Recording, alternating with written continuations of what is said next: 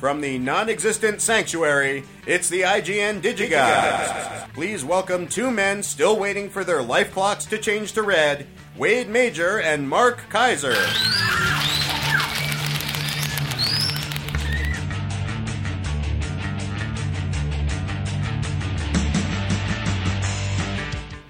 You got any more of that ice cream for me? No, I didn't make any more this week. It was a week ago. I know. You're supposed you got a whole week to make more ice cream for me. You didn't make any cinnamon ice cream because I have a day job. Yes, my job is not making you food. Well, it should be. Maybe you should reconsider that. How well does that job pay? Exactly. I'll pay you. I'll pay you to stay home. Really? I'll pay you to stay. What do they pay you? What do they pay you over there? More than you can possibly afford. $5-6 an hour? Oh, yeah. I will buy 3 hours of your time to make me ice cream. Really? Yeah. I will $18. I will pay you $18 to make me a pint of ice cream. Come on, it's a good deal, dude. Because like Haagen-Dazs charges like $4.50. Now hang on. Now you're saying something. I'm going to give you $18 to make me a pint of ice cream that I would only pay Haagen-Dazs $4.50 for. That's a good deal. Now wait. Now will you pay me that? Is that irrespective of whether I'm working or not, or is it just I'll give you $18 to make me some ice cream? No, you stay home from work, and I'll pay you $18. Stay home from work. Yeah. So if I'm generous. I'm generous that way. So let's say that I worked a half day. Yes. Right. So that's got to be worth. I'm $25. So make me 2 pints. So if I worked, literally, if I worked a half day, I'll throw you some dead presidents. Really? Damn right. Yeah. I'll throw you $25. See, full disclosure. A little Jackson and Lincoln action, right? Right? Full disclosure. Andrew and Abe. I'll give you an Andrew and an Abe, babe. I would have to admit. That's what I'll give you. Here's what I have to admit. Yeah. That I could leave at noon, my job at noon, come home, make some ice cream for you, and take your $25. Sure. However, full disclosure compels me to admit that the moment I walk into my office for 1 minute, I'm already paid for the day. So if I left at noon, I would still be paid for the entire day. Plus, I'd be getting your $25. So why don't you just go to work for 5 minutes every day? Oh God, that'd be sweet. Oh my God. It's like after a while, you're like, you know what? You know what they say? No one ever went to their grave wishing they'd worked more. True. And I think that's true. Yeah.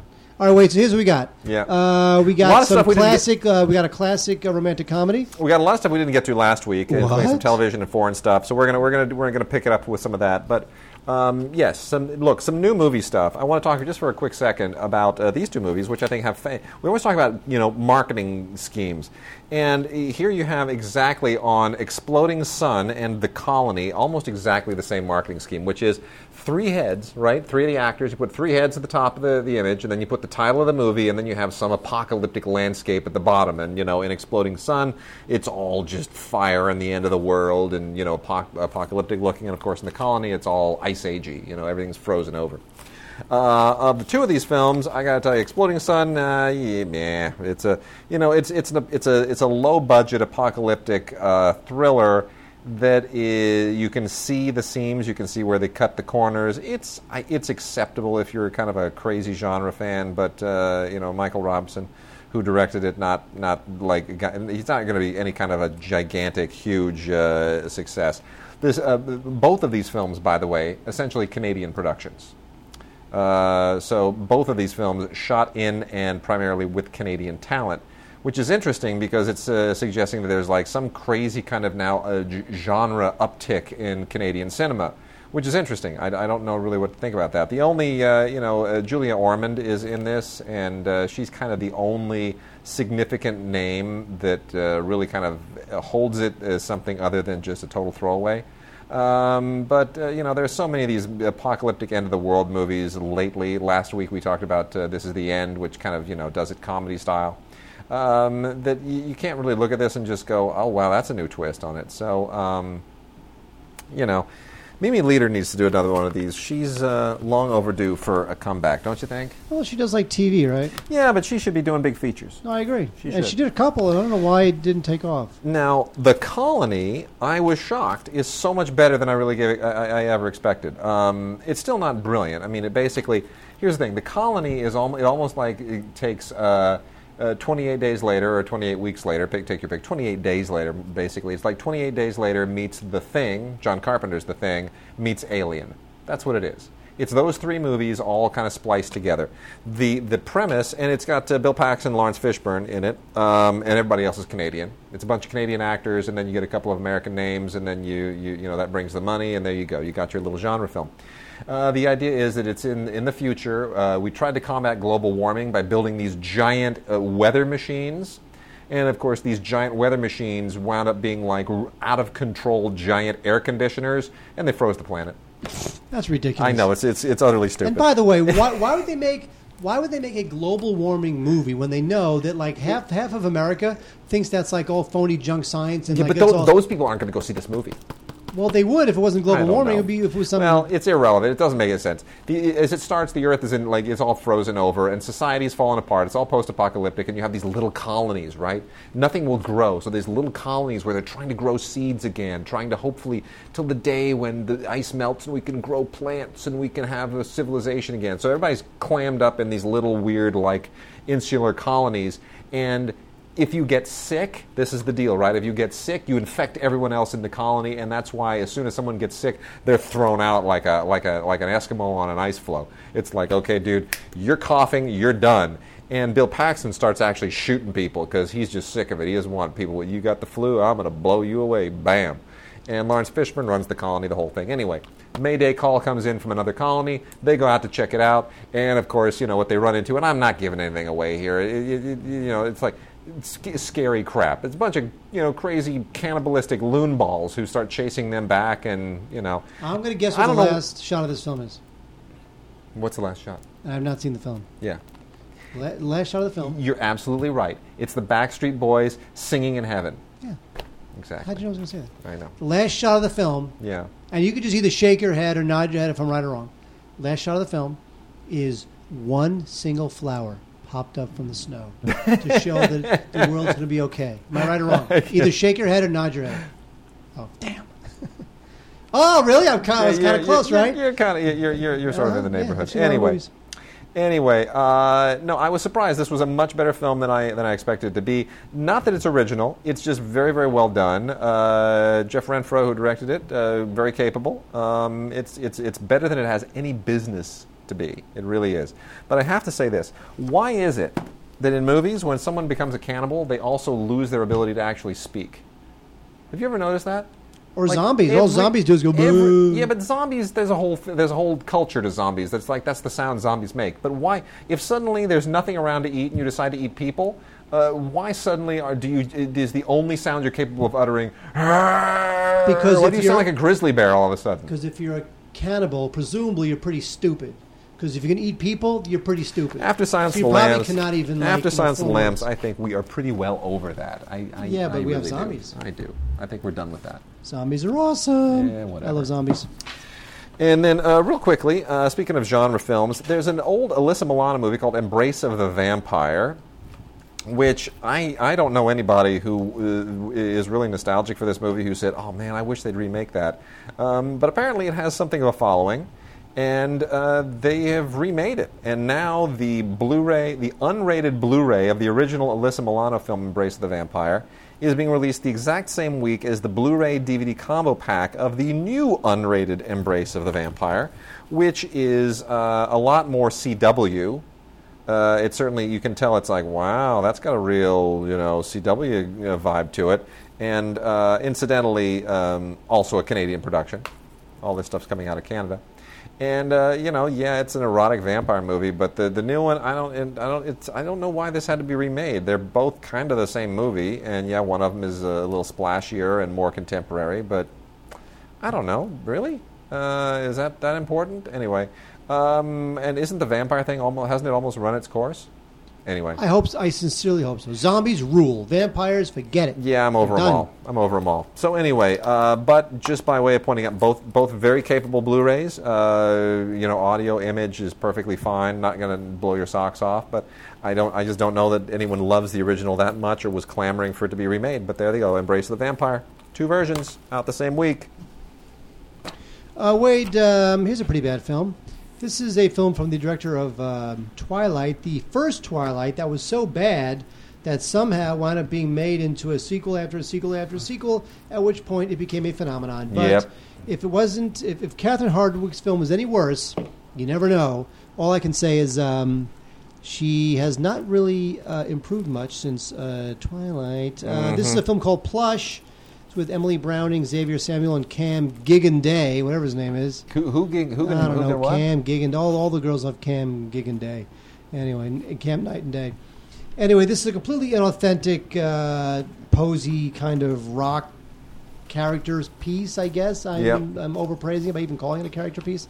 It's about this young girl. She's like a rock star. She's on the rise. Yeah. And her brother dies of a drug overdose, and she falls into a spiral, and she winds up falling in love with this new guitarist for the band, who is very inspirational to her, and blah, blah, blah, blah.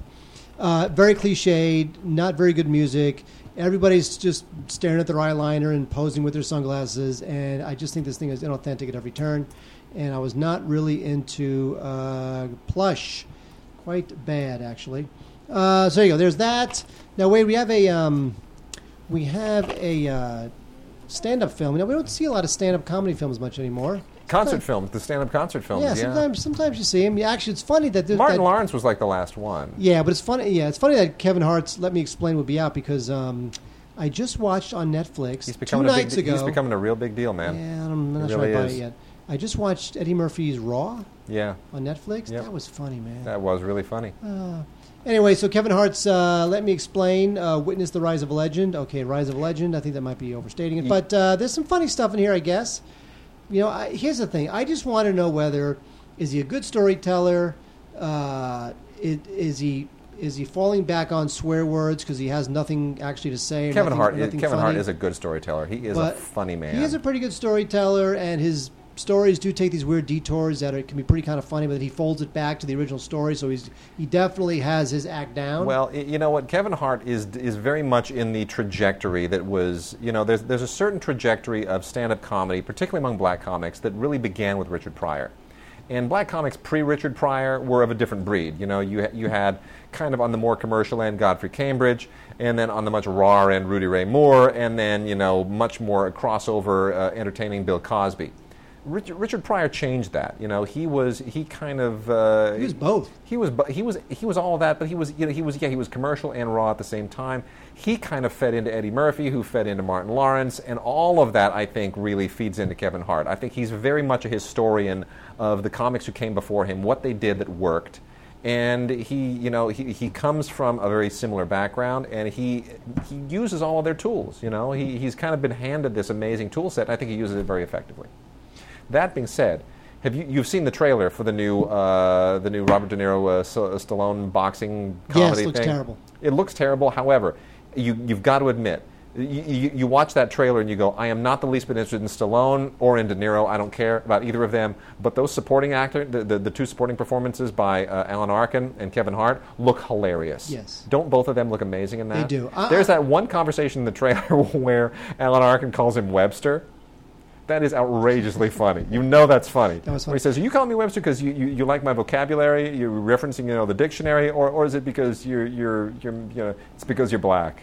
That's and you're small. You're black and you're short. That's what it was. It's so funny. I just want to know that eventually Kevin Hart will evolve into somebody who is either political or social or has something to say about his environment or his upbringing, is not just like a random joke teller. He's short. He's short, and he has fun being short. I think it's great. But he's funny. He's funny. There's a little movie called Anything Is Possible with the tagline, "Music Can Heal a Broken Heart," which I think is interesting because just recently at Toronto, the Weinsteins just paid a bundle in a bidding war for the movie. Can a song heal a broken heart? You followed that, right? Yes. And that is the first time. I mean, that's got to be the first time in at least 16, 17 years that an independent film has yielded a bidding war of that nature. It has been a long time. You got to go back to like Spitfire Grill to find a festival film, an independent festival film, where there was suddenly this crazy bidding war, and people actually had money to bid it up. Right. I mean, it's been a long time, so that bodes well. So I found that to be interesting that their tagline is reminiscent of that movie. That being said, it's not a great film, but it's an interesting film because it features this kid Ethan Bortnick, who is like this piano prodigy. And, he just writes songs and performs them, and, very, very impressive. I don't know if it's enough to sustain the movie, this 10-year-old kid, but it's a little bit maudlin, the whole kind of family drama here. His mom goes missing because she's in the military and she's overseas, and there's a whole thing that goes on. So it's a little bit maudlin, and when there's a whole orphanage deal, you kind of feel like they're pulling your heartstrings just a little, like they're attaching them to a tow hitch and then driving them down the interstate. At a certain point, so you resist that. That being said, the kid's good. He's really good. So, if nobody worth watching in this of any note, Lacey Chabert is the only other person, and she's on the cover of, what is it, Maxim or something this month, trying to resurrect her dying career? Yes, after leaving The Family Guy after one season. What's wrong with her? You know that, right? I know. She was crazy. the voice of Meg in season 1 and left. It's nuts. Anyway, so apart from Lacey Chabert and the kid, nobody of note in this thing, but... if that even counts. Anyway, it's all right. The kid's worth watching. Yes, Wade? Let's see. Here, I'll talk about these two. You know what? Let me blow through these three, and then you can finish off with those. Give Me the Loot is... it sounds so laddish. I didn't really care for this at all. I was supposed to talk about this on NPR a few weeks ago, and it didn't make the cut that week. So I'll talk about it now. This is an MPI release, part of the Sundance Selects contract, and it's one of those low-budget New York grungy things. It's supposed to feel all kind of hip and improvised, whatnot, and the whole thing centers around this goal of these kids who are graffiti taggers, that they want to tag the home run apple of the Mets. Yay! They better fail in that attempt. Well, the thing is, it really isn't that interesting of a film. That's not enough to sort of sustain it, and all of the other... What a stupid thing to want to bomb. All the things that they kind of throw into that, it doesn't really make it interesting. It's not an interesting character trajectory. And the only reason this got released was because Jonathan Demme, for some reason, seems to have a connection through it and threw a presentation credit on it. So, not that interesting. Another movie that really has no business existing is He's Way More Famous Than You. There were several points in this movie where I felt a very, very strong urge to take a hammer and bash my own skull in, just to spare myself the to end the torture, to end the torment. Here's what this movie's about. Hallie Pfeiffer. Do you know who Hallie Pfeiffer is? That's Mr. and Mrs. Pfeiffer's kid. You're right. She's Jules Pfeiffer's daughter. Really? Yeah. Wow.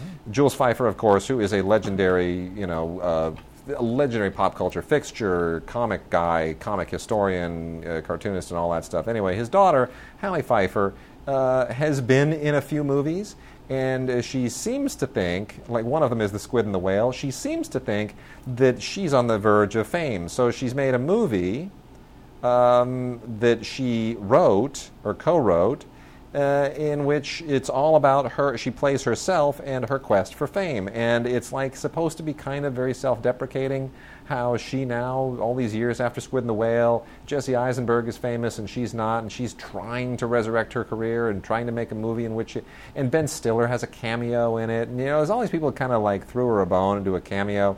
Natasha Lyonne has a cameo, but I gotta tell you, it still stinks. It's just not funny because she's so over the top. She's not funny, man. She's just not funny. And you start to feel terribly sorry for her, and then you want to kill her. And this is a big deal this week. Notting Hill, a movie which has sort of not maintained its reputation all that well, but I still think this is a fantastic movie. Roger Michell directed this. I think it's one of the great romantic comedies of the 90s. Oh, I love this film. I remember... Julia Roberts and Hugh Grant. Fantastic movie. I love this movie. I love this movie. I love this movie. Yep, I agree. Yeah. And you know what? I remember when this movie was over, I think you called me or something happened when you said that there was one line in this film, which I know you're going to remember. There was one line in the film that just the way Julia Roberts delivered it was to you like perfect rom-com acting. It's when she's standing in the bookstore looking at Hugh Grant and says something like, "I'm just a girl looking for a oh my gosh, a guy that line, to love him," or something. Oh gosh, it's like you had me at hello. You know, it's one of those, and you just go, Richard Curtis. I hate you. You're so good. You're so talented. You just come up with these gems, and they drip from the lips of movie stars like manna from heaven. It's unbelievable. Yep, Notting Hill's great. So yeah, Roger Michell, great director, and then of course Richard Curtis wrote this. It's in the same vein with Love Actually, which by the way just came out in a brand new spanking anniversary edition that we'll be talking about on the holiday show. What? Because it's a Christmas movie basically. And, Richard, of course, before Weddings, The Funeral, Richard Curtis, just an amazing screenwriter. And when you put him together with Hugh Grant and a director like Roger Michell and, of course, Julia Roberts in her prime, it just doesn't get any better. And Mischa Barton, by the way, made her film debut in this movie. She must have played somebody's daughter. You remember the press junket, which Hugh Grant, he crashes a press junket, pretends to be an interviewer, right, a journalist, just to kind of get back into Julia Roberts' orbit. And they move him into one of these press rooms, like, oh, yes, we'll go over here. And he winds up interviewing, the young girl from the movie that Julia Roberts is in, which is Mischa Barton, when she was like, 12 or something. I did not know that. Yep. Sure enough. What happened to Mischa Barton? She just got a DUI or something not too long ago. Oh, it's not happening. Yep, there you go. All right, Wade, interesting film that I will recommend that I bet you never heard of. It's a pretty good thriller, runs out of steam at the end, but I still liked it a lot, called The East. And The East was co-written by Britt Marling. Now, Britt Marling is a... I just don't get why she's a big deal, but... Well, you know what? She's not a big deal yet. The thing is that she's still waiting to star in, like Godzilla 6 or something, and then... She's like a big indie deal. Out. She's a big indie deal. Well, she starred in Another Earth. Which I think is so fabulously overrated. Which I did Ray like. Came out of Sundance. He was like, oh my gosh, After Earth is amazing. It's fantastic. And then I saw it, and I'm like, you know what? This movie about the person who ingratiates themselves anonymously into the life of the person that they feel responsible for ruining their life, and then I'm waiting for the third act turning point when you have the Tootsie reveal. It's like, you're the person who ruined my life, and you got this close to me. Screw you. Well, I've seen that. It's like I just saw it on an episode of Law and Order. That's been done 1,000 times. Just because somebody used After Effects and threw Another Earth into the thing, and you have a little existential radio play at the end, it doesn't make it different. Doesn't make it fresh. Stop it. Hate waves. Wade's hate waves. I know. Anyway, here she plays an undercover operative for this intelligence firm, and she's got to infiltrate this eco-terrorist cell. It calls itself The East, hence the name of the film. And, there's a lot of... The guy who directed the film, whose name I cannot pronounce, but he is her kind of partner. They've done a couple films together as writer and director. Yep. The guy really knows how to put together a very thrilling set piece. There's a lot of impressively staged thriller little bits here. There is a bit where Britt's character falls in love with a character played by Alexander Skarsgård, and I didn't buy that at all because here's this character who's like this Britt Marling character who is so driven and so smart and so good under pressure and so good under fire that you can't see her falling for some handsome Swedish guy. Yep. So I wasn't really into that, but I do like her, and I do like The East. I think it's one of those films that sort of fell through the cracks in terms of thriller land. So I would recommend, definitely as a rental, The East. Okay. Okay. I'm going to do that the whole show with that voice from now on. God, I hope so. Yes, I will, every week. Hello, Mark. My name is Fred. I'm going to do the show now. You want to talk about that, and I'll blow through some foreign stuff? Oh, wait, now that... Yeah, finish that off. Then we're done. I think yes. Then we're done with the English language stuff, and then I can plow through. Really? There's foreign stuff? There's a handful of foreign things. A lot of foreign things. No, is there enough foreign things for me to maybe use the restroom while you're talking, or just get a drink of water while you're talking? You could use the restroom if you wanted. Really? Yes, you could take a bathroom break. Yes, go get a pass from the hall monitor. Anyway, oh my God, that takes me back. Anyway, now that Jeremy Renner is famous and Oscar nominated, we can go ahead and just crank out all the old films that he did that suck and that he wishes would just stay buried forever. On that list, let's put Ingenious from 2009. This is with Dallas Roberts and Jeremy Renner. It's about these two guys. One's an inventor, one's a kind of a sleazy salesman, and they come up with this crazy thing that won't tell you what it is, and it becomes a worldwide phenomenon. I don't know what to say. This thing is just incredibly not funny. I think that Jeremy Renner was still kind of young. He was still kind of working it out. I like the fact that he's got some wrinkles now, makes him way more interesting. and he's not really much of a rom-com type actor. I do like the fact that the movie did have some kind of funny bits to it, but I think ultimately this is one of those indie films that tries way too hard to be indie, and it just fails. So I'm not really into Ingenious, says me. All right, I'll buy that for $1. So foreign. Let's rip through them foreign. Do you want to make your bathroom break? I will get a drink of water. Okay, you get a drink of water. This will not take long. Codename Ruby is a film from Facets that, if you are a fan of Jan Nemec, or Nemec, depending how you want to pronounce it, who is one of the great Czech New Wave directors. Fascinating life to this guy. This is a really, really interesting movie. It is totally surreal. It is one of these kind of weird existential mind-trippy movies that you often get from Eastern European directors, and this is one that is really, really good. The idea here is that you have a couple of people who are looking I guess a way of putting this is it's almost like a mysticalized version of Antonioni's L'Avventura. Interesting. A little bit, right? You have a couple of people, this couple who are in Prague, and they're looking for the Philosopher's Stone. But it's not really like Nick Cage looking for the frickin' its treasure map on the back of the Declaration of Independence. It's not an American Treasure type deal. It's not a thriller. It's very existential. It's meditative. It's provocative, and it does visually a lot of kind of avant-garde things. There's documentary footage and there's other stuff in it. It's actually really, really interesting and very aggressive stylistically, and definitely worth watching, especially if you're a fan of the Czech New Wave. Made in 1997 after he came back to Czechoslovakia after years of exile, because he left and didn't get back until 1989. When the Velvet Revolution happened. So that's an interesting movie. That's definitely worth checking out. Then, going real quickly through these, Johnny Toe's Drug War. Not the best Johnny Toe movie ever, but certainly stylish and interesting. They had this in, I believe this was in competition at Cannes. It definitely screened at Cannes. And it got a little bit pilloried for not having enough action in it, which I thought was interesting, because Johnny Toe's movies, they're not exactly wall-to-wall action. I don't know what people are expecting. They have action, but it's not like he's John Woo. Johnny Toe's movies oftentimes have these really very dark psychological sequences to them, and to me he's a bit like Miike, where he's very prolific. He makes like 50 movies a year. It's ridiculous. And so his batting average never stops. Yeah, exactly. Never stops. So is it as good as some of his other stuff? No, but is it worth seeing? Absolutely. Especially that it's now it gets into the the meth industry in China, which is obviously something that's now taken over the world ever since Breaking Bad got everybody hooked on meth. So there you go. So that's on that is a Blu-ray, and it is a sharp Blu-ray from Welgo, who does fantastic jobs with all of their Blu-rays, especially the Asian pickups, which is their specialty. The Gus Van Sant presents Lawrence Anyways, Laurence, the French Laurence spelling of Lawrence. Gus Van Sant got behind this movie, which features from Xavier Dolan, featuring Natalie Baye and some other very, very good French language actors.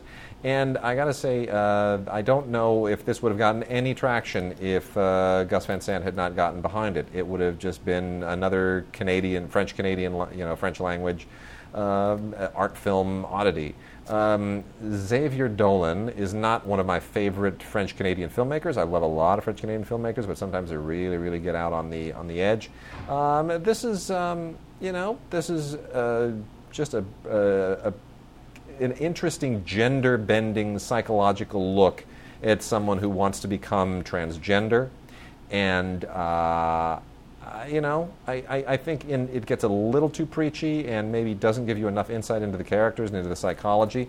But that being said, if the subject is of interest, then by all means hang with it.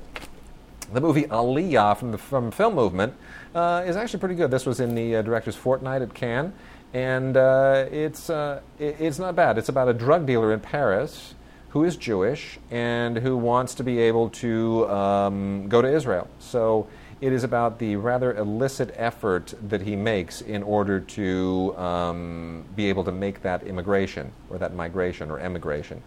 And It's about a single individual who makes some very, very tough choices, and I think it's not great, but it's certainly good and very, very well acted, and includes an interesting short film called On the Road to Tel Aviv. Much better and more entertaining is With Love from the Age of Reason. This is in one of these really slimline eco packages that First Run Features now uses for all their stuff, and I find this movie irresistible because it has Sophie Marceau in it, and any movie with Sophie Marceau, I'm smitten. That's it. I am just straight up smitten. It is a wonderful, wonderful, old-fashioned look at just human relationships, with Sophie Marceau just glowing, unbelievably glowing in it. And essentially the idea here is that there's a letter that she receives on her birthday that she wrote when she was 7 years old. And it's about the effect that her childhood self has on her adult self. And I'll leave it at that. It's wonderful. It's absolutely wonderful. It's something that makes you almost want to do what she did, and makes you wish that you had that person, in your life again, who you were. Because it's not enough when you look in photos and stuff. It's very sweet. And it's Who I was a very loser. Nicely done. I was a loser. If I wrote a letter to myself, I would probably say, Mark, at 20, you're a loser. First-rate film from Danish director Tobias Lindholm on Blu-ray is A Hijacking. This is an outstanding film from Magnolia. It is a great Blu-ray transfer because the film's really gritty in the way that it was shot. Really interesting that this is coming out now. I don't know that they must have kind of long-term timed it this way, because this came out about 3 months ago in theaters, and it's now coming out on Blu-ray literally at the exact same time as Captain Phillips. Yeah. Now, it's a better film than Captain Phillips. I think indeed it is. Better film than Captain Phillips by a long shot. Captain Phillips is an interesting incident, but this is a straight-up story. And they're all about different people. Captain Phillips is primarily about the guy, the captain of the ship, right? The captain of this ship is almost superfluous. He's a negligible figure. This is about the hijacking of a Danish ship. And there's no sort of like SEALs that come in a thing with the whole ship gets hijacked. And there are it focuses on two figures. One is the cook on the ship, who is like the lowest of the low, right? He kisses his wife goodbye and he goes and he's going to cook all this food in the dirty kitchen of this ship that has a very small crew and a lot of cargo and no way of defending itself. And while he is dealing with the stress of the situation of being in the middle of the hijacking, you intercut between him and the CEO of the shipping company, who is this high-powered deal maker. You see him negotiate with the Japanese. He is a tough-as-nails dude. He cuts the big deals, and then suddenly the ship is hijacked, and literally the negotiation of having to deal with hijackers almost obliterates him. Like this guy who can make these huge multinational deals with having to deal with hijackers and pirates, it pushes him to the limit. It almost tears him apart. And he's got this Scottish guy, right, who advises him on how to deal with hijackers. It's a totally different deal. This could take 6 months. This could take a year. It could take 2 years. And it pushes him to the limit. And you look at how this event affects two different men, one rich, one not rich. One the CEO, the other one just the lowest of the low on the crew. One of them's in the middle of it. The other one is thousands of miles away, and yet they are totally equal in the stress of the situation. It's an amazing film. It's really, really good, and I wish Captain Phillips had been as sharp. That reminds me of what was that Ronald Neame film? It was one of the first red wire, blue wire thrillers. Oh, what was that? And it did have scenes of the owner of the shipping company. Yeah. That made the ship, and if my internet wasn't down right now, I could figure it out. It's okay. It's okay. It's you all keep good. Going. It's all good. I'm going going to sit here until my internet figures it out, and I'm going to let you know what that movie is. You got it. The last foreign language film that we have got today is a gem. This is a Criterion box set. 3 films by Roberto Rossellini starring Ingrid Bergman. If you don't know the history of this, Ingrid Bergman, well, everyone should know that Ingrid Bergman eventually married Roberto Rossellini, and that they have a daughter together who would be Isabella Rossellini. So, who looks like her mom, but she's got her dad's dark hair. He wasn't Ronald Neame. It wasn't Ronald Neame. Well, no, it was a movie about a hijacking. It was about a ship taken over by terrorists, red wire, blue wire. And there was scenes, and this is going to consume me for the rest of the show. You work on that, and I will finish this. Oh, what is it? The 3 films are Stromboli, Europe 51, and Journey to Italy. Of course, their relationship was scandalous at the time, and it really made Isabella Rossellini kind of persona non grata in Hollywood for a little while. But Richard Lester. Richard Lester, and what's the film? Juggernaut. Oh, Juggernaut. Yeah, sure. That was it. What a good call. Good callback, bro.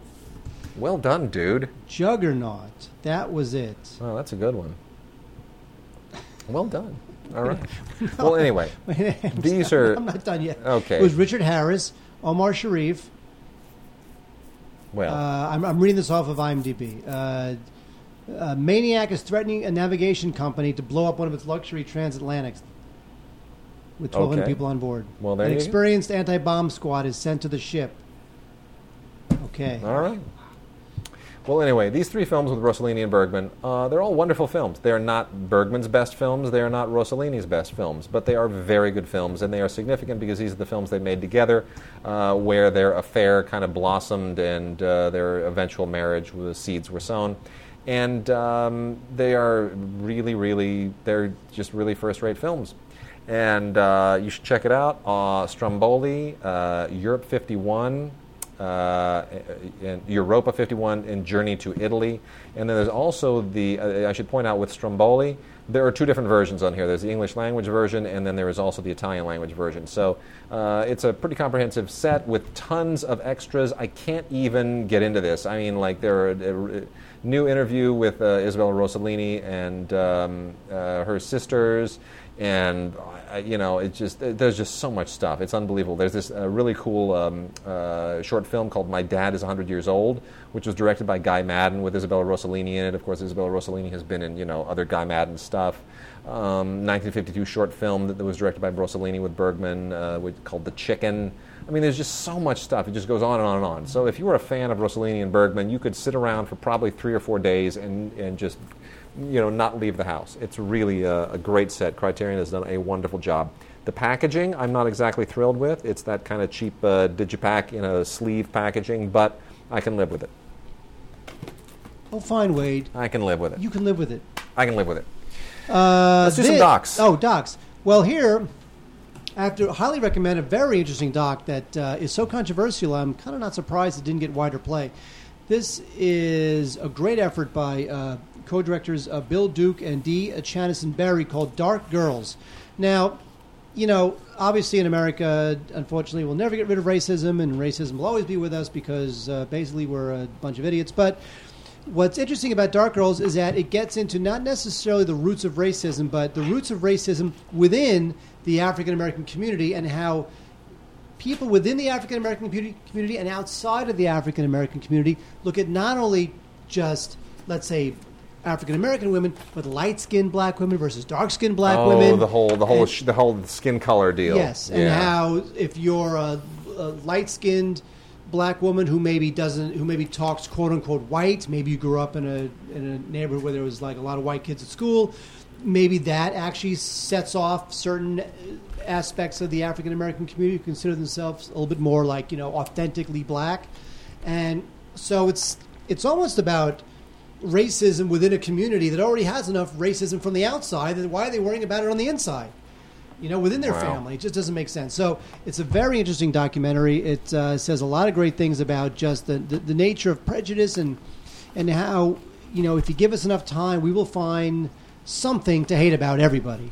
We will find some prejudice that will make us put you in the box and, pull out our talking points and our cliches and just hate you for what you look like. I'm going to watch that. And it's really interesting. It's so controversial, and it's I'm not surprised it did not get wider play, but it is very interesting stuff. And congrats on Duke and Barry for tackling the subject. I wish it had gotten at least a theatrical. It's hard to say, but anyway, a terrific film, Dark Girls. From the people at TMW, Tell Me Why, who do a lot of really interesting documentaries. We have a really fascinating quartet of documentaries here. 3 of them are from the Civil War documentary series, and the other one is the part of the frontier history of bourbon whiskey. And I'll start with that one. This is a winner of an award called the Bronze Telly Award. Ooh, give me that. I want to watch it. Serious? I love bourbon and whiskey. Okay, well, good, because this is the whole. I didn't see it. Bourbon in Kentucky is the name of this, and it is a history distilled. My father's people come from Kentucky. My father was born in Kentucky, so I have a little bit of connection to that. I have a lot of family still in Kentucky. Haven't been there since 1975, when I was a fetus. Not quite. Anyway, no, this is about the going all the way back to the 18th century and the distilling of freaking bourbon, and the whole idea of making whiskey and bourbon is really bourbon, as you know. Yes. Wade. Well, film bourbon is whiskey. I know. It is whiskey made in Kentucky. Exactly. With at least 51% corn mash. See, there you go. I've watched this, and you know more. You still know more about it than I do, because I don't drink, so I don't really get it. But anyway, interesting stuff though, because there's a lot of. Here's the thing that makes it so interesting is that there's all kinds of historical documentation going all the way back to that period that they have in this documentary. So it's like it's not just like, well, this is my great grandpappy's recipe. No, it's like they actually have the written stuff. So that's part of the reason why bourbon consumption.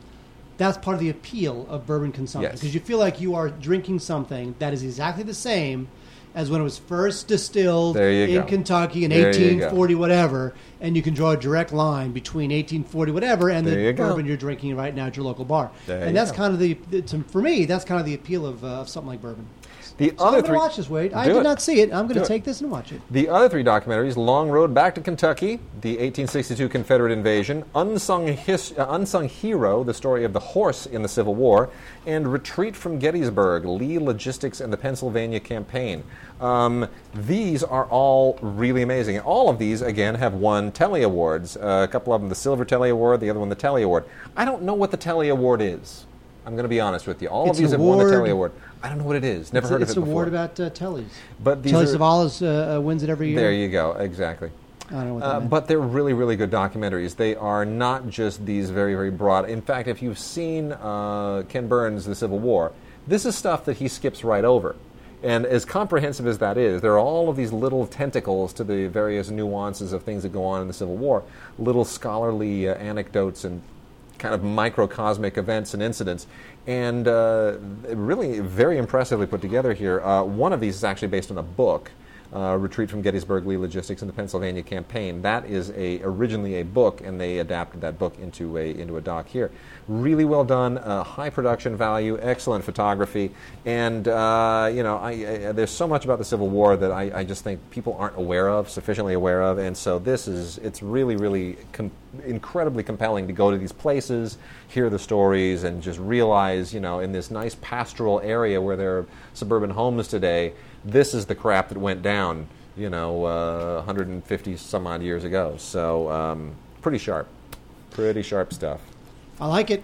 Yep, I'm on board. Good week for documentaries. Wade, let's do some TV, no? Yes, TV, television. Season... It's the golden age of television, they say. They say it's the golden age of television. You know what it is? It's the golden age of cable television. Yeah, there you go. I don't know if it's the golden age of network television. Volume 2 of Anger Management, Charlie Sheen. Now, here's the thing with this. Charlie Sheen's, this show did not, nobody really liked this show, nor did it do very well. However, last year, FX renewed it for 90 episodes. Now, the whole thing is that, the thing with 90 episodes is not because the 90 episodes were not because the show's that good, but because they know if they can just gang produce, just crank out like a machine, like a factory of bad comedy, 90 episodes... They'll save money. Yes. Because they crank them all out at the same time. Exactly. It's easier to make Avatar 2 and 3 at the same time. Yep. But they can take those 90 episodes and they can sell them overseas. Yep. And they can make so much money that it is unbefreaking-leavable. So, even though the premiere might have been like the most watched basic cable scripted comedy ever, still, the show, it's lacked since then. It's not great. It's not that funny. And Charlie Sheen is done melting down. So, the movie wasn't any good. And the movie wasn't very good. No. But, look, Bruce Helford, the EP, thought he saw something in it and got Charlie Sheen, which seemed like inspired casting, I guess, at the time. But Charlie Sheen is not seen to me a guy who was, like, quality-oriented. So I don't really understand. But anyway, so that's Anger Management Volume 2. A lot of unfunny stuff on there. Robot Chicken Season 6. This is a show that keeps on going. It's probably very cheap to do. And it's one of those, like we talked about last week with This Is the End, one of those inmates running the asylum sort of shows. But they only have to kill a quarter hour because don't forget, these Robot Chickens are only 15 minutes long. But I like them. I think they're funny. Yeah, I really do. I'm I think glad they're funny little vignettes. You don't like them? It's just enough already. They're hilarious chickens. Yeah, right. Psych is one of those USA shows that is just about a bunch of guys who do crazy things. I don't understand USA shows are just the worst. They're like Burn Notice and Psych and Burn Psych and just a bunch of... We got more of that. We did Bones is another one, and I'm going to be talking about Bones in a second, too. Not good. Anyway, this is the 7th season. This show is coming in for a crash landing. I think they're actually done. And you know what? I cannot name anybody in this show. I don't know what these two guys, Dule Hill and James Roday, I don't know what they're going to do with their lives now that the show is over, because I see nothing in them other than Psych. So anyway, that's Psych. Now, Wade, as you know, you're giving me this. Yeah, I know. Because this is Family Guy, I know. Volume 11. You know what's funny is that I'm such a nerd. Even though every episode of Family Guy is on Netflix, I still want the Blu-rays. I don't care. I know. I don't care. I know. I'm going to have it. I hear you. I will have it. I totally agree with you. This was a... Are you ever going to subscribe to Amazon Prime? I am not. And why would I do that? Well, I don't know, because there's stuff on Amazon Prime that's not on Netflix and vice versa. How much is it? Same amount, like $6 or $7. But the thing is about Amazon Prime, it also gets you free shipping on all your Amazon stuff. Ooh. So it pays, if you buy a lot of stuff from Amazon, it eventually pays for itself. See, you buy a lot of stuff on Amazon, A lot, don't you? yeah, dude, friggin', you like kidding baby me? stuff or like, something? yeah, diapers, hello, buying enough diapers and baby rattles and all that stuff, it's like, 1 month that pays for itself, dude. You're out of your mind. Oh, yeah. So I will be the first to admit that Family Guy is running out of steam. In fact, the season premiere a couple weeks ago was really not very good. Now, I'm not sure if that's because Seth MacFarlane has spread himself too thin. He's doing the Ted sequel now, and he had hosted the Oscars and did the original Ted, and he's got the Cleveland show. He's got an Empire to run. But there's still funny stuff here. I like the episode where Quagmire starts to hit on Meg, who had just turned 18. Actually, there's a very funny... In that episode, the episode where Meg turns 18, there's a very funny spoof of the Teen Choice Awards, which if you would even give Family Guy half a chance, you would totally laugh at the spoof of the Teen Choice Awards, where at the end... Wilford Brimley runs out with a shotgun and kills all the teenagers. Sweet. How can you not like that? Nice. Exactly. That's good. Anyway, Family Guy Volume 11. I love it. I love Family Guy. I admit it. Got a couple of old television classics here, and this one is fantastic. Well done, Warner Brothers. Warner Brothers has released Nichols, the complete series. I don't know, you're thinking, Nichols? What the hell was Nichols? About Nichelle Nichols, who played Uhura? Not about currency. No wooden nickels. Nichols, Nichols, starring James Garner, ran for only one season, 24 episodes in 1971 and 72, and then it was canceled, and that's too bad, because it's a really cool kind of late-period Western set in 1914, James Garner as as sheriff of a small town.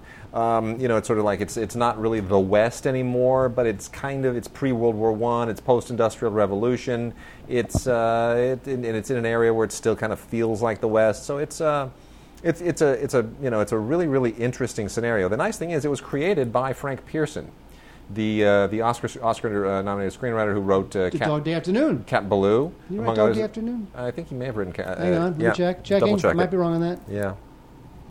Well, Frank Pearson was previously president of the Writers Guild. He was a big, see there? Dog Day Look at that. You see, I might be getting You're older. The man. And the memory still serves. He was doesn't it? Whatever your name is. It does. Whatever your name is.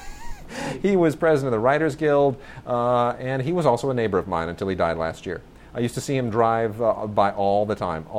Used to see him at occasionally homeowners association events and things like that. Sweet man, always kind of sat in the corner, never kind of said, "I'm an Oscar guy, a big screenwriter, I'm a big shot, I run the Writers Guild." There was no ego about him, just the sweetest man in the world. Okay, you ready? And I'm so glad. Yeah. Since we're movie people. Okay. Now I'm not making this up. I'm reading this off IMDb. Here's a couple of Frank Pearson credits. Yeah. A couple movies you might have heard of. Sure. Cool Hand Luke. Yep. Come on. Dog Day Afternoon, one of my all-time favorite films. Yeah. Star is Born, the Chris Christopherson. He wrote that too? Was. Did he really? Oh, yeah. Wow. He also wrote Presumed Innocent, the That's right. Harrison Ford. That's right. And he also wrote a couple of episodes of Mad Men. Wow. So he kind of kept himself fresh. Wow. Well, Nichols it should have run longer. James Garner is so good in it, and and unfortunately, he's probably it came at a period when Westerns were a little bit dying out, right? Kind of the tail end of Big Valley Bonanza, and Gunsmoke, that whole trajectory was a little bit petering out, and Kung Fu was really the only Western from this period that sustained for a period of time because it had Kung Fu in it. It had a different angle. But anyway, Nichols, pretty sharp thing. Margot Kidder, by the way, in this thing, a young Margot Kidder, she looks like Kristen Stewart. It's creepy. It's just wrong.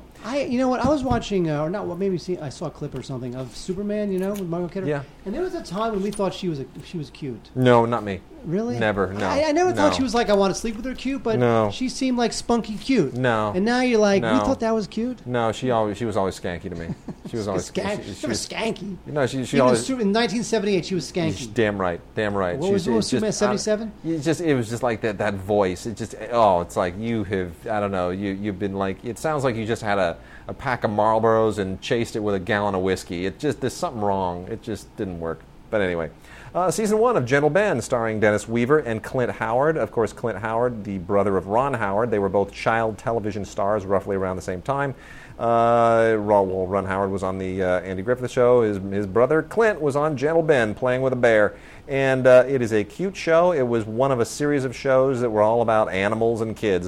Flipper, and there's a whole bunch of animals and kids. Daktari. Gentle Ben. Anyway. Lassie, right? They were there was a trend at the time, and that damn bear scared the crap out of me when I was a little kid. Sharky the Shark. Oh my god! Remember that show about Sharky yes, the Shark? sure I do. Yes, I do. He had a pet shark. Yeah, Henry the Hammerhead was the spin-off. Yeah, That's I not remember funny. that. No, See, mine was funny. Okay. Bridge was. You took the comedy way beyond its expiration date. Stanley Silverfish. Okay. Yeah. Anyway, aren't silverfishes those little tiny, squirmy little insect things? Yes, that eat paper and glue. Really? Yes, you didn't know that? No. Oh my gosh. Yeah. Silverfish eat. Well, clearly we need to get this building a little more infested.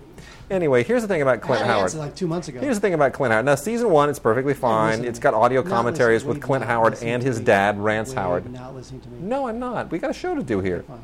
And their dad, Rance Howard, do some audio commentaries because Rance Howard, was pushing his kids to do TV and movies at the time.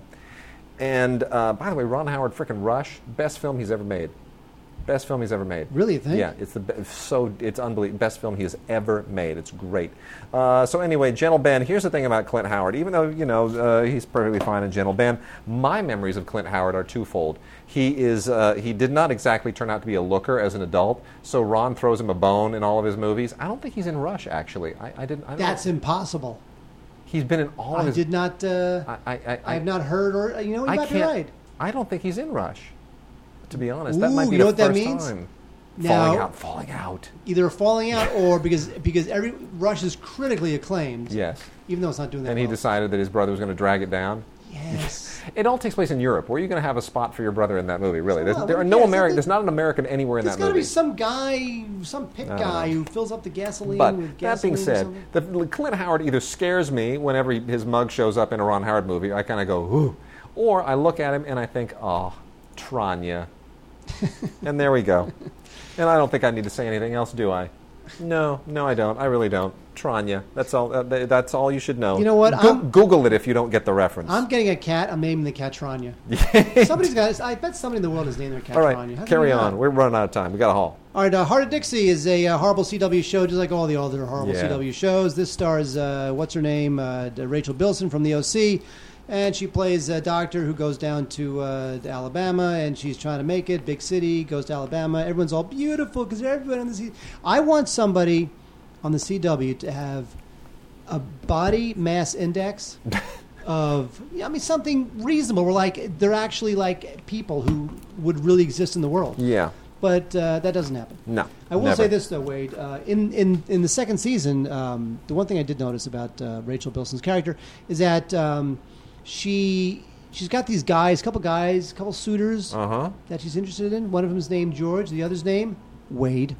Okay. So Rachel Bilson is deciding between George and Wade. Yeah. You being Wade. Yep, totally. Anyway, I don't like this show, but it's 22 episodes, and it's just another CW blah blah. I'm just not really into the CW shows at all. I admit it.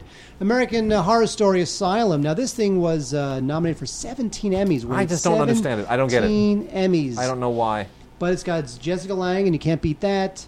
And this season, they redo it every year. It's like the same creepiness, but different families. There's some parallels that cross the seasons, but it's essentially a new story each season. Right. This one has Zachary Quinto, who played Spock in the Star Trek films, James Cromwell, who we love, and Sarah Paulson. This one, you know what? I like the fact that FX, again, they're carrying the torch for interesting, creepy, atmospheric, funky types of shows. Yep. And I think there's something to be said. It really is. And you were saying before how it's like a golden age of TV. Yep. But this, even though this show may not prove it's a golden age of TV, it proves that TV is willing to go places that make people want to stay home and watch TV instead of go to movies. Right. You know, so say what you will about it. Asylum is pretty creepy, pretty good. The third season, which is Coven, which has that very provocative key art, which you guys may have seen at bus stops around your town. That one's coming soon. Okay, what else on TV? Glee.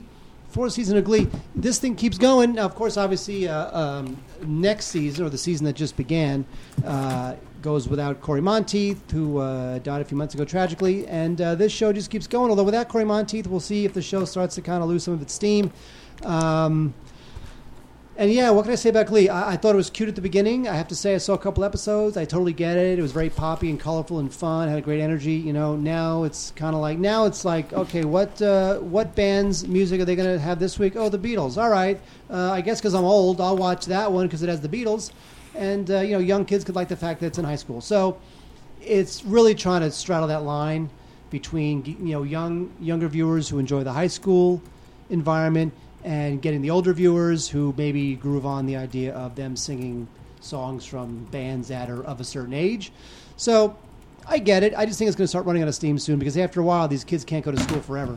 These kids cannot be in Glee school forever, Wade. All right, Mark, we are running out of time, so I'm going to haul, and I'm going to go through a couple of pairings here, a handful of pairings of things that go together. You ready for this? Oh, wait, peanut butter and jelly. All right, the first, Petticoat Junction and the Beverly Hillbillies. That's right, they were all part of CBS's rural lineup. And back in the late 60s, it was canned when all these new shows came in that were like Mary Tyler Moore Show and All in the Family, and because the rural people were making their own stuff and advertisers weren't able to sell to them. So all the Hillbilly shows went away, but we still have them on DVD, and the 50th anniversary edition of Petticoat Junction, the third season, and the Beverly Hillbillies, the official fourth season, as Walmart exclusives are out. Remember, Petticoat Junction spun off Green Acres, which is still not out in the rest of the seasons. Two or three seasons came out. I'm still waiting for the rest of it. Come on, man. Hurry it up. I need the rest of my Green Acres. Because nobody wants them. Petticoat Junction and the Beverly Hillbillies, absolutely classic television, wonderful, and both of those seasons are terrific. How I Met Your Mother and The New Girl, because millennials are quirky and funny and weird. Right? That's why these two shows go together. This is the 8th season of How I Met Your Mother and the 2nd season of New Girl. I really do like New Girl, I got to tell you, but I'm just a Zooey Deschanel fan, always have been. I think she's just a luminous presence, and she should get paid tons of money for what she does on this show, because the guys are okay, but she just rips it up and is incredibly funny. How I Met Your Mother, of course, entirely rides on the presence of Jason Segel and Steve? No. What do you? No, of Jason. Jack, Joe, Jeff, John, George. That guy. Neil Patrick Harris. Yeah. Are you kidding me? Did you not remember his name? No, I did. No, I did. But you started interrupting me, and I was like, "That's what I do." That's a weird man. And then, families. Aren't families weird? The Neighbors and Modern Family. Families are so quirky. We have the 4th season of Modern Family on Blu-ray. It's still a very funny show, but too much like The Office. I don't like the whole faux documentary thing. I think it's a bit of a cheat, but still, it's well written. I just wish they wouldn't have used that device. Looking great on Blu-ray. They do a very, very good job for a comedy, but it's a single camera show, so they do a good job. And then The Neighbors. Complete first season on DVD. This is an ABC show that's trying to do what Modern Family does, and a little bit of what Suburgatory does. Not doing it quite as well as those shows, but Jamie Gertz. It's nice to see her show up again. I've always loved Jamie Gertz, and it's like a little bit like her character on Square Pegs. And then lastly, Bones and White Collar. We got to solve crimes and we got to wisecrack at the same. None of those stupid USA shows. I know what they are. I know. But you know what? Here's the thing about White Collar is that what's his name on this show? Is it Tim DeKay? Which one of the George guys? Takei? No, it's Matt Bomer. Matt Bomer, that guy. Matt Bomer, he's going to play Montgomery Clift in a biopic. Oh, really? Yeah, I thought he was going to get some kind of a superhero role at some point. Because doesn't he? He's a dreamy, handsome kind of a superhero DC guy. Don't you think after the Ben Affleck film tanked a week ago that they should start looking at him as maybe the next Batman? Right? Too late now. Too late now. Well, that guy doesn't sell overseas. Ben Affleck. Yeah, sells whatever. Overseas. Does he really? Does Ben really? Affleck. Yeah, but does he sell overseas? Come on, if you live in Latveria, you Ben Affleck. And of course, Bones, the other of the Deschanel sisters. They're both TV stars now. This is Emily, who is just wonderful. And I'm shocked that this show has lasted this long, because I don't think the show is that good, but I think they are both very good. And this, of course, is leading into a whole new season. It's going into its 9th season now, which I never thought this show would last that long. Really, really sharp Blu-ray. Very, very well photographed. And that is it. That's our show. That's our show. Mark, give us an outro. Wait, what was the outro you had last week? I can't remember. It was something ridiculous. I said, bouncing baby balloons or some. Okay, well, until next week, bouncing baby balloons.